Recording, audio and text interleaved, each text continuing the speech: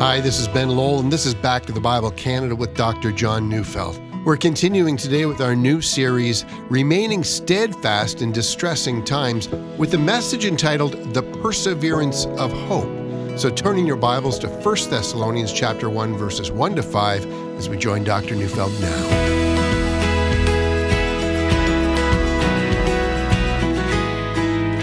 Perseverance is, well, when you truly see it in someone, well, it's a most remarkable thing. It means to never quit, or as Winston Churchill once told a group of elementary students, never, never, never give up. Actually, I don't know how often he repeated the word never, but it was a lot. Never accept defeat. No matter how often you've been defeated in the past, just keep fighting and don't ever stop. Biblical Christians have a word for that. We call it perseverance. In the early 1790s, after suffering another defeat in what was then only a 10-year battle to end the slave trade and the practice of slavery in England, a tired and dispirited member of the British Parliament, William Wilberforce, went home and he opened his Bible to read. A small piece of paper, a paper he had long forgotten, fell out onto the floor and he stooped to pick it up. It was a letter that had been placed in his Bible some time before. It was a letter written to him by none other than the great evangelist, John Wesley, just shortly before Wesley's death. Among other things, that letter said, and I quote, "Unless God has raised you up for this very thing, you will be worn out by the opposition of men and devils. But if God be for you, who can be against you?" And yes, it did take yet another 10 years more, suffering horrible criticism and betrayal, until finally came that amazing day, the passage of the Slave Trade Act of 1807. That act made the slave trade illegal.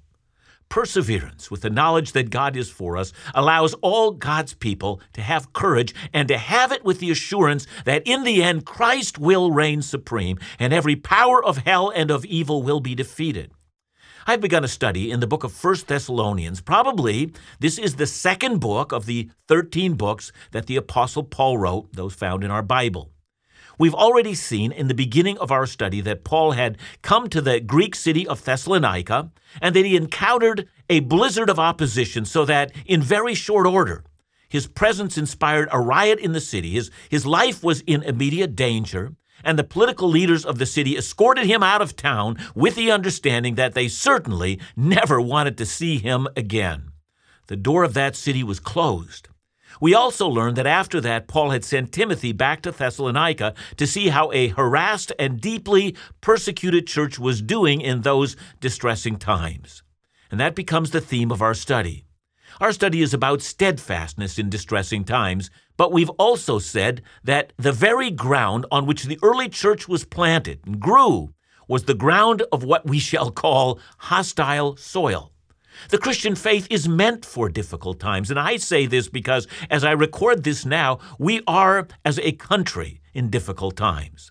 Either in terms of our physical health or the future of our economy, all have been affected by the current crisis. And even though we're not facing persecution, Christians do have something to say in difficult times. Okay, I think we're ready to start our reading of the book. 1 Thessalonians 1, verse 1. Paul, Silvanus, and Timothy, to the church of the Thessalonians in God the Father and the Lord Jesus Christ, grace to you and peace. Now, if you've read Paul's letters, you're going to recognize that each one of them has very similar beginnings.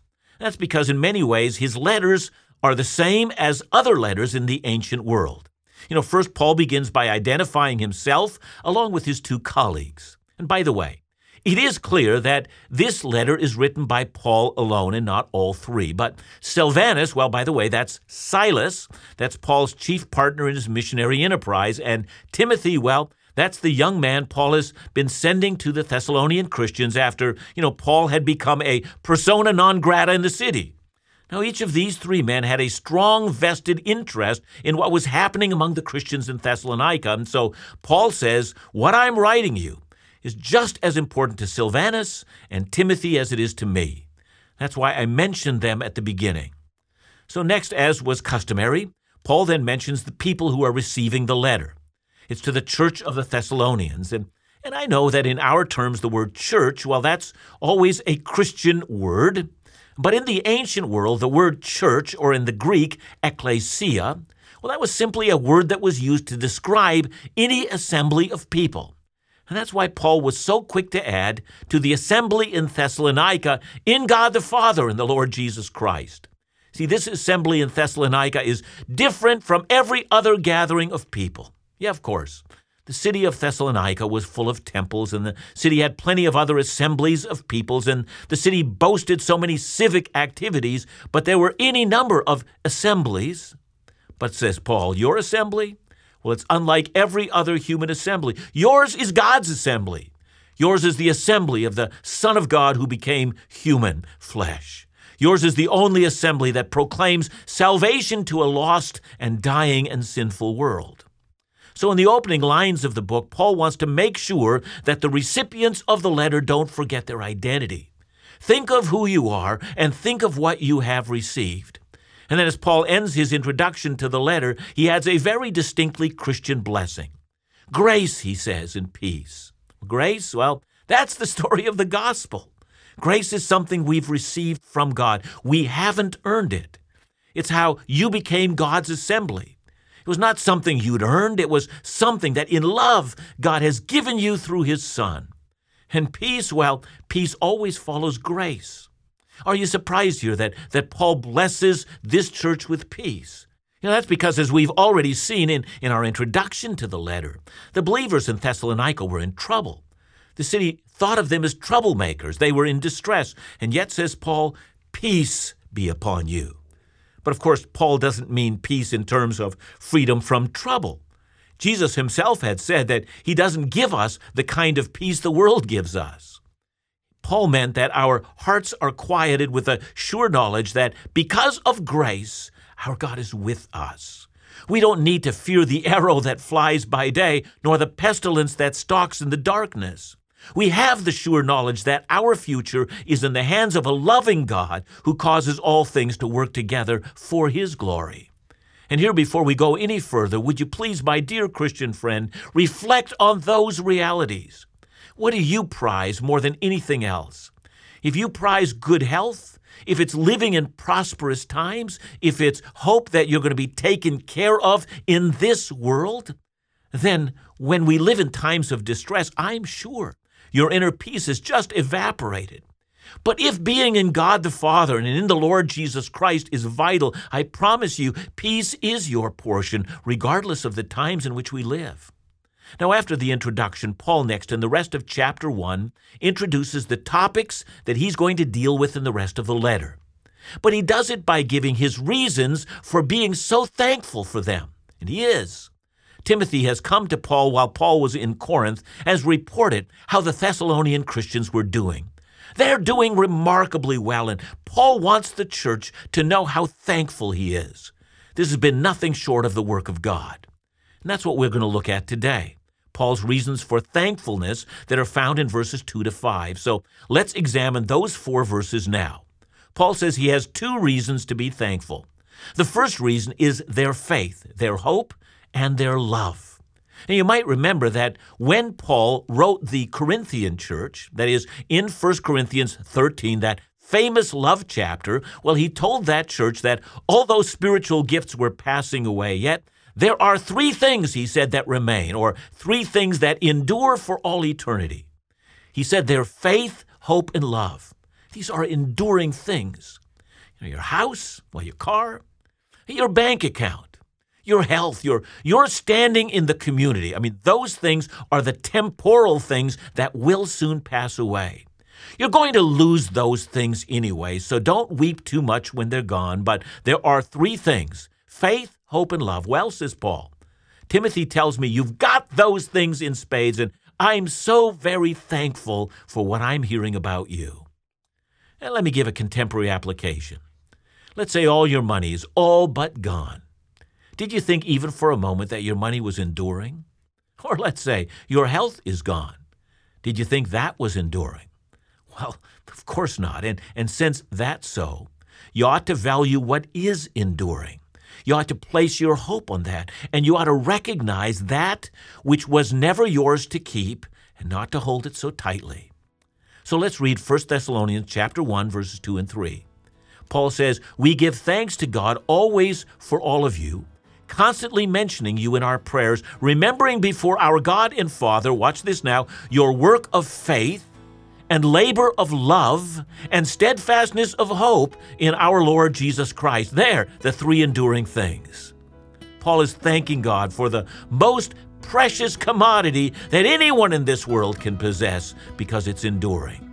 We need some time, don't you think, to praise those laudable commodities and to not hold too tight to those things that are passing away.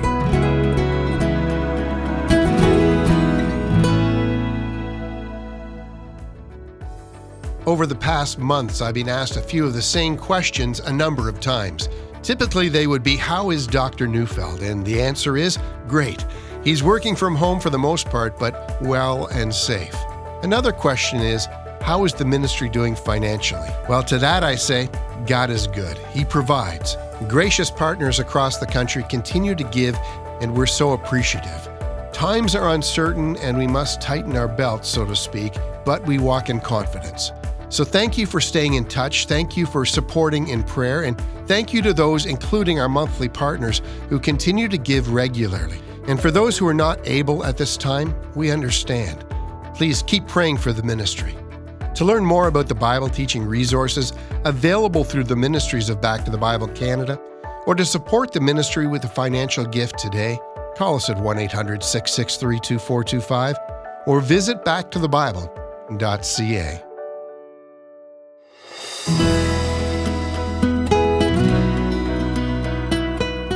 When we read 1 Thessalonians 1, 2-3, we saw that Paul mentioned that he's thankful for their faith, their hope, and their love. But would you notice that whereas in 1 Corinthians 13, verse 13, where Paul says, these things remain, faith, hope, and love, in that passage, he leaves love to the very end, saying that it is love that is the greatest of the three. But here in our passage in 1 Thessalonians, the order is different. He mentions first faith, then he mentions love, and then hope is at the last. And just like in 1 Corinthians, when Paul puts those three virtues together, he leaves the last to the one that he wants to emphasize. Well, what does that mean? Does that mean that in 1 Thessalonians, Paul thinks that hope and not love is supreme? Well, no. Rather, Paul wants to emphasize something very important about hope. So why does he end with hope? That's because hope is that virtue that allows us to endure the present crisis. Look, if you fall apart in panic, or if in a crisis you look after yourself alone and don't act like you're your brother's keeper, or if you fall into despair and become distraught beyond remedy, you demonstrate your profound lack of hope. But what if there are promises of God that tell you with assurance that your best days, your very best days, are not behind you? They are definitely ahead of you. Once that assurance settles into your heart, it really is profound how that attitude changes the way in which you react to crisis. So let's back up for a moment to begin at the beginning of the passage. Paul has mentioned that he, Silas, and Timothy are constantly, or in an ongoing fashion, giving thanks for the Thessalonian church. So you have to imagine the three men going over what Timothy has reported, and consequently, the three are doing two things. First, they're constantly giving thanks for the amazing miracle of the Thessalonian church, and then second, they're constantly praying for them. They're asking God to bless them, and as they're thanking and beseeching, they're also remembering. Notice here that Paul doesn't just say, I remember your faith, hope, and love. Rather, he says, I remember a certain kind of faith and love and hope that you had. He mentions their work of faith, he says. I don't know about you, but does that sound like a strange way of saying it? See, because typically when we think about faith, we think of it as the opposite of works. And works is the idea that when I do enough things for God, then God owes me something. And that's the opposite of both grace and of faith. Faith is the idea that I'm trusting God to do something for me, something I haven't earned, to forgive my sins, to give me a heart that loves Him. That kind of a thing. Not works, just trusting, waiting for Him to act. So in order to understand what Paul is saying here, let's think of something that he said that sounds quite similar in Romans 1, verse 5. There, speaking of Jesus, Paul says in Romans 1:5, through whom we have received grace and apostleship to bring about the obedience of faith for the sake of his name among all the nations. So you see, Paul never believed that we are saved by works. He always believed we are saved by faith. However, genuine faith always produces or results in either obedience or works, which he calls the works of obedience. Now, when Paul says, I'm reminded of your work of faith, I have no doubt he's probably referring to something that Timothy reported back to him. Perhaps Timothy has been telling Paul that in spite of persecution, the church was not intimidated. Indeed, they are openly sharing their faith and doing good works. And Paul says, wow, that's the work of faith. And that's why he then adds, your labor of love. See, just like faith, love can't just exist without a result. And perhaps the Thessalonian church has been caring for the poor in the city, or perhaps they've acted in a way that brought caring to those who were even their enemies. Maybe they even found some who had been a part of the mob that happened in that city and had shown genuine forgiveness and caring for them. But whatever it was, the love that flowed from these believers was a delightful labor before God. See, I could give countless examples of both faith and love at work. We believe that God supplies all our needs, and so from that kind of faith, we can be generous, can't we? We believe that the Holy Spirit is convicting hearts, so that from faith, we confidently share the gospel. We believe that all who die in Christ will rise with Jesus, and so we need not fear when death is stalking the land. There are innumerable examples of faith and love at work. And says Paul, we notice how deeply you have come to believe by the works you are doing in Thessalonica. But all of this is leading Paul to a conclusion. He gives thanks for their steadfastness of hope. And the word translated as steadfastness, well, that's the Greek word hupemone, a word that I personally can never forget. And, well, that's because of what happened my first day of Greek class when I was in seminary. All of us were concerned about that class. We had all heard the saying, it's all Greek to me, and so most of us thought this class was going to be very difficult. So we assembled, and our Greek prof entered the room. He was Dr. Green, and I'll never forget. He walked over to the whiteboard, and he wrote hupemone, all in Greek letters, and then he said, if you learn this word, I promise you, Greek's going to be easy. And then he explained that it meant perseverance, and we all groaned. But then he went on to explain. Greek, he said, requires that you set time aside each day, and if you do it each day and persevere in daily exercises, never allowing any day to go by without doing your homework for that day, I promise you this class is going to be a breeze. And amazingly, it was. And that's the word, either translated as steadfastness or perseverance or even endurance. And says Paul, this is an endurance of hope. Hope gives you the ability to hang in there no matter how distressing your situation in Thessalonica becomes.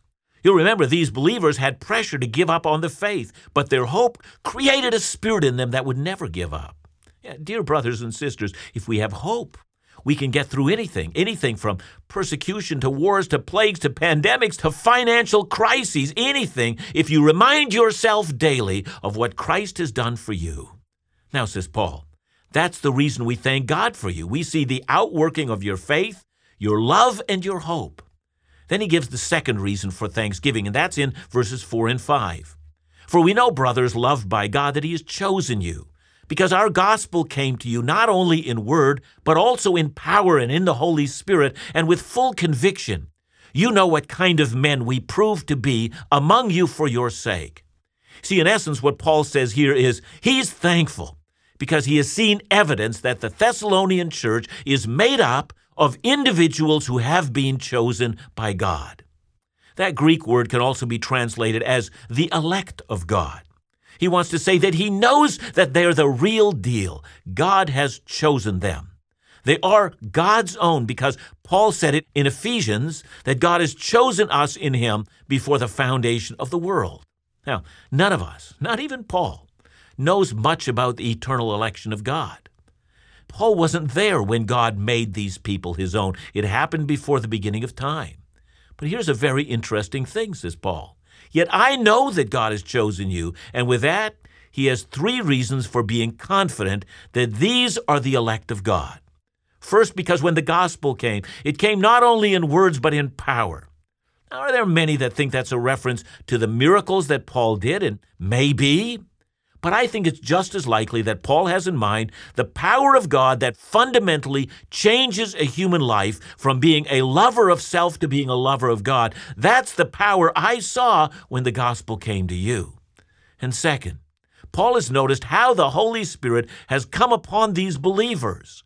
The Holy Spirit now lives in them, and he sees evidence of it. And third, he has also noticed a deep inner conviction, that amazing commodity, where you don't even have to encourage someone to stand firm in the Lord anymore because they have all the zeal that flows from within them. They want to do it. All of that is why believers persevere in hope. They belong to the elect of God. Their hearts are ablaze for Jesus, and they're quite prepared to go through the toughest of times, and they will never, never, never, never, never give up. The explanation for our perseverance is not in the fact that we are tough or optimists or that we are self-disciplined. The explanation for our perseverance in toughest times lies in this. God has chosen us, he has given us the Holy Spirit, and he will never take his eyes off of us. That's what keeps us steadfast in very difficult times. Let's rejoice. God has not forgotten us.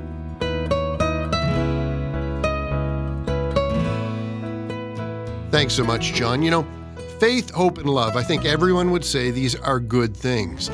But is it possible that the Bible describes an enduring faith, hope, and love that might be defined differently? Yeah, I think that's insightful because obviously the way in which the Bible defines love is so very much different than the way, the culture that we live in today defines love. But let me concentrate specifically on the matter of hope because, that seems to be the highlight in this passage, at least the way in which Paul writes it. And I think that if we only have hope in things that look hopeful to us, so we see things that, I think they could work out well. We see all the seeds of seeing how it could work out well. And, we're kind of glass half full kind of people, that idea. If that's the hope that we're thinking about, it's definitely not the biblical kind of hope. Biblical hope is premised on this. There is no other hope outside of the fact that God has promised. So looking at the darkness of our own situation and circumstances, we say, yet I will not give in to despair because God promised something different, and therefore I have hope. Thanks so much, John. And remember to join us again tomorrow for Remaining Steadfast in Distressing Times, right here on Back to the Bible Canada, where we teach the Bible.